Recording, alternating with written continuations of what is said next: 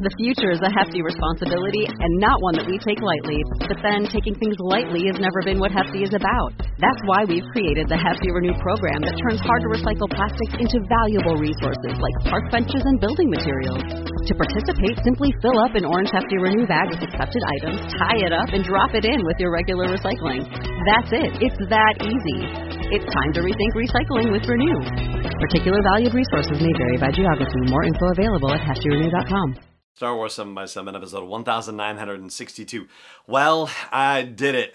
TED Talk is done, and I learned some very valuable lessons about the process, which I'd love to share with you, and also tell you when you will get to be able to see this talk.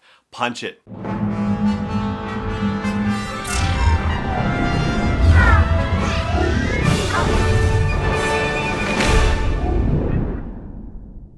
Hey Rebel Rouser, I'm Alan Voivod and this is Star Wars 7x7. Thank you so much for joining me for this episode. So following up on yesterday's episode where I talked about the fact that I was going to do a TED Talk at least at the time of recording, well, now I'm recording this after the day is done and the TED Talk has been delivered. And thankfully it seemed to go over well, so that's awesome news. And so I thought I would share with you a few things that I've learned throughout the process of doing this. And yes, some of this stuff is independent of Star Wars, but some of it relates to Star Wars very much so. And so I hope you will indulge me in this particular episode. And then later on, we'll talk about when you'll actually get to see the talk for yourself. First of all, I'll talk about the importance of framing the question. So when I did this whole application business. So the TED Talk thing is that you're nominated by someone, but you have to apply. You send in an application, and then your application is reviewed along with everybody else's by the committee, and then you are approved or not approved. Well, when I was initially filling out the application, what Lonnie, my wife and business partner, had asked me was, what is Star Wars all about? And my answer was hope and family. And so we boiled that down to hope. And one of the things that they recommend, or is recommended in this book, How to Deliver a TED Talk by Jeremy Donovan, is that to come up with your big idea, the idea worth spreading, which is what TED is all about. One of the good ways to do that is to start with a question, and your big idea is the answer to the question. So for me, the way I had framed it in my application was, how do we deal with cycles of negativity repeating themselves in our personal, professional, and global lives? And the answer, as I proposed it at the time, this is back in, I'll say April of this year, was my idea worth spreading is to treat the notion of hope as an active, not passive means for effecting change using the lessons of Star Wars as a guide. So that is where things began. And I will say that probably the second thing I would say I've learned is to trust the process, although the process is going to look different for different people. So I got to meet, of course, all of the other speakers, and what I learned from the process is that they actually ask you the script, the whole thing. Like, you don't get to do this by the seat of your pants. You have to script out your talk word for word. And so they give you a lot of time to do this. And because of the fact that I do what I do for a living, I apparently had a bit of a leash. And it might have been longer than other folks's. So that was, a relief, but multiple drafts were definitely required for the process to really hone in not just on the idea of the talk, but how it was going to be delivered. And it was hard. I mean, I did resist the process to some degree, and in some cases went kicking and screaming into it, in all honesty. But ultimately, thankfully, working with a gal named Jessica Terzakis, who was my speaker coach, things ultimately turned out very well, which I'm supremely grateful for. The third thing is the timing situation. So TED Talks are supposed to be 18 minutes or less, though we were told that if we went over, that there was no hook that they were going to extend out from stage left to yank us off the stage, which is nice. But what I was told is that from time to time, talks at TEDx events are brought over to the main TED.com website, which gives them tremendously greater visibility.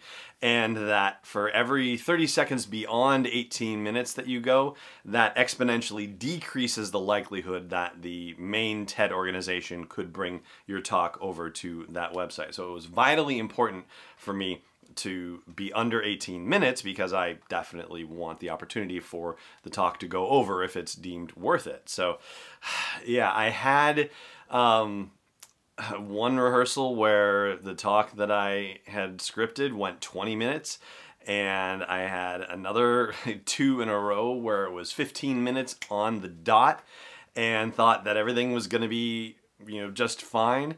And when I actually got out on the stage and delivered the talk, they have a timer in front of you and also slides if you want them to be able to reference things, which I did not do, actually. I did it completely off memory. But there was a timer showing me how far in I was, and right around the 15-minute mark, I realized that I was not done and not about to be done. And so I got a little nervous on stage, and I asked around, and it didn't seem like anybody picked up on that, but I definitely felt myself picking up the pace and eyeing the clock and making sure that I was able to get in under the window. And I think it ultimately ended up at 17 minutes and 45 seconds. So thankfully, something about doing a podcast for 7 to 10 minutes a day may have contributed to being able to stay underneath that limit. And related to that, I think one of the fourth things was just the value of rehearsal, but not just rehearsing the talk that I had written for public consumption, but also to be able to be at the event. So we were at the place, the Stockbridge Theater, the day before to not just rehearse, but also just to see the building, look at the backstage areas, know where we were supposed to be, when we were supposed to be, actually be out on the stage to be able to work with the confidence monitor, the thing that's supposed to show the slides for the people that were using them, and then to be on the rug. So I guess I won't hedge it and say most. I'll say most of the time when I've done presentations, I have free reign to roam wherever I want to, basically. And I think every time I've seen an official TED Talk, that's been the case too. But in this particular case, they had a rug that was roughly 6 feet in diameter, and you were required to stay on the rug. There were 3 cameras pointed at you from different angles, and they were not being moved. They were stationary cameras, and so I had to stay on the rug. That was a difficult proposition, and I gotta tell you, I think that was probably one of the reasons I was most grateful for the rehearsal time on the day before the event, was to be able to get used to the notion of having to stay in this 6 foot radius situation, or 6 foot diameter situation. I was told out of the 10 speakers that were doing their rehearsals that day, was it 9, 10, that I was the one who tested the limits of the rug more than most people, and I'm not altogether surprised by that. And a fifth thing, and this is also related to the scripting, which is just, it was an unusual process because I'm just not used to presenting from a straight script, but the idea of working in references to the various Star Wars movies was something that was a very joyful thing, but also something that couldn't be the goal of what I was doing. And there is actually a point where I think I've said already that I referenced 8 of the 10 movies that are currently out in the talk. There was a place I realized after the fact where I could have worked in something that would have given a wink and a nod to at least a 9th one, but unfortunately didn't figure it out until afterwards. But I did work in a reference to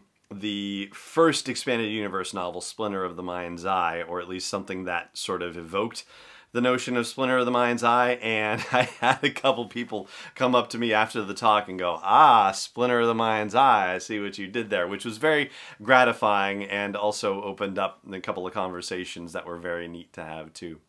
And I guess the sixth thing related to that is just the joy of Star Wars in general and in unexpected places. So there is a portion of the talk where I say that you could consider storytelling to be the Millennium Falcon of hope. And they tell you in the rehearsals that there may be places in your talk where there's laughter or, other audible expressions, and to be ready to pause so that way you don't roll over in your speech, roll over those laugh lines, like give people a moment. I was not expecting that to be a laugh line or a reaction line of any kind, but there was definitely an audible ha in the auditorium when I delivered that line. I was not expecting it, but it was a beautiful thing to have kind of wash over me during the talk. It was a really neat thing to experience, that joy of Star Wars in the audience, and palpable, and getting the references and laughing at the references when they were appearing in the talk itself. So but that one was one I wasn't even expecting to come up. And I think the seventh thing overall out of the stuff that I learned by doing this is just how the pervasiveness of Star Wars is, even among people who haven't seen it. So I mention in the talk the story that Chris Taylor tells in How Star Wars Conquered the Universe about them partnering with Lucasfilm and Change.org to find people who have never seen Star Wars and invite them to a screening that they could only find 30 people who hadn't seen it. And so I had a number of people come up to me and say, I'm 31 and I'm 32, or, oh, I must have been one of those 30 or something like that. But still tell me that they enjoyed the talk and that they, understood what I was saying, and that they were still able to even relate to some of the things that I was talking about that were Star Wars specific in the talk because of the fact that it is so culturally pervasive. And that was really amazing and gratifying too. So ultimately, it was a wonderful experience, and I could continue talking about it, but I'm going to spare you at least until the talk actually comes out, when we'll probably talk about it a little bit more. But when's it coming out? Well, I'll share that with you in just a moment. Stay tuned. Hey Rebel Rouser, I've made some changes to the asteroid belt level at patreon.com/SW7X7, and they are all with sponsors in mind. So if you want to get the word out about your business, your product, your service to a dedicated Star Wars audience, then please check out patreon.com/SW7X7 and look for the asteroid belt level for details. Again, that's patreon.com/SW7X7. Welcome back. So, from what I've been told, there are 3 different production companies that are being tapped to look at the footage from this TEDx event and create the final videos for the website and to go onto YouTube and to whatnot. They have 3 different camera angles, and then for the people who are using slides for their presentations, that essentially is a 4th camera angle, and so they're editing 3 or 4 different camera angles, and therefore anywhere from an hour of footage to up to, there were a couple of people who went a little bit long, to, as much as 80 or 90 minutes of footage, editing it down into a coherent 15, 20-minute video or something like that. So I've been told not to expect it until February, although it could be earlier. So we'll see. But when it comes out, I will talk to you about the release of the video, and we'll talk about some of the things that I say in the video, because it's a little deeper and more personal than I expected it to be, and it is what it is. So we'll talk about it when it comes out. But for now, that's going to do it for this episode of the show and talking about TED, at least for a little while. But thank you so much for joining me for it. Thank you again for supporting me and getting me to the point where I could be nominated and accepted to deliver a TED Talk. It's a beautiful honor. I'm very grateful to you for that too. And may the Force be with you, wherever in the world you may be. This podcast is not endorsed or sponsored yet by Lucasfilm Limited, Disney, or 20th Century Fox. It is intended for entertainment and information purposes only. Star Wars, the Star Wars logo, all names and pictures of Star Wars characters, vehicles, and any other related Star Wars items are registered trademarks and/or copyrights of Lucasfilm Limited or their respective trademark and copyright holders. May the Force be with them. All original content is copyright 2019 by Star Wars 7x7. We hope you love it.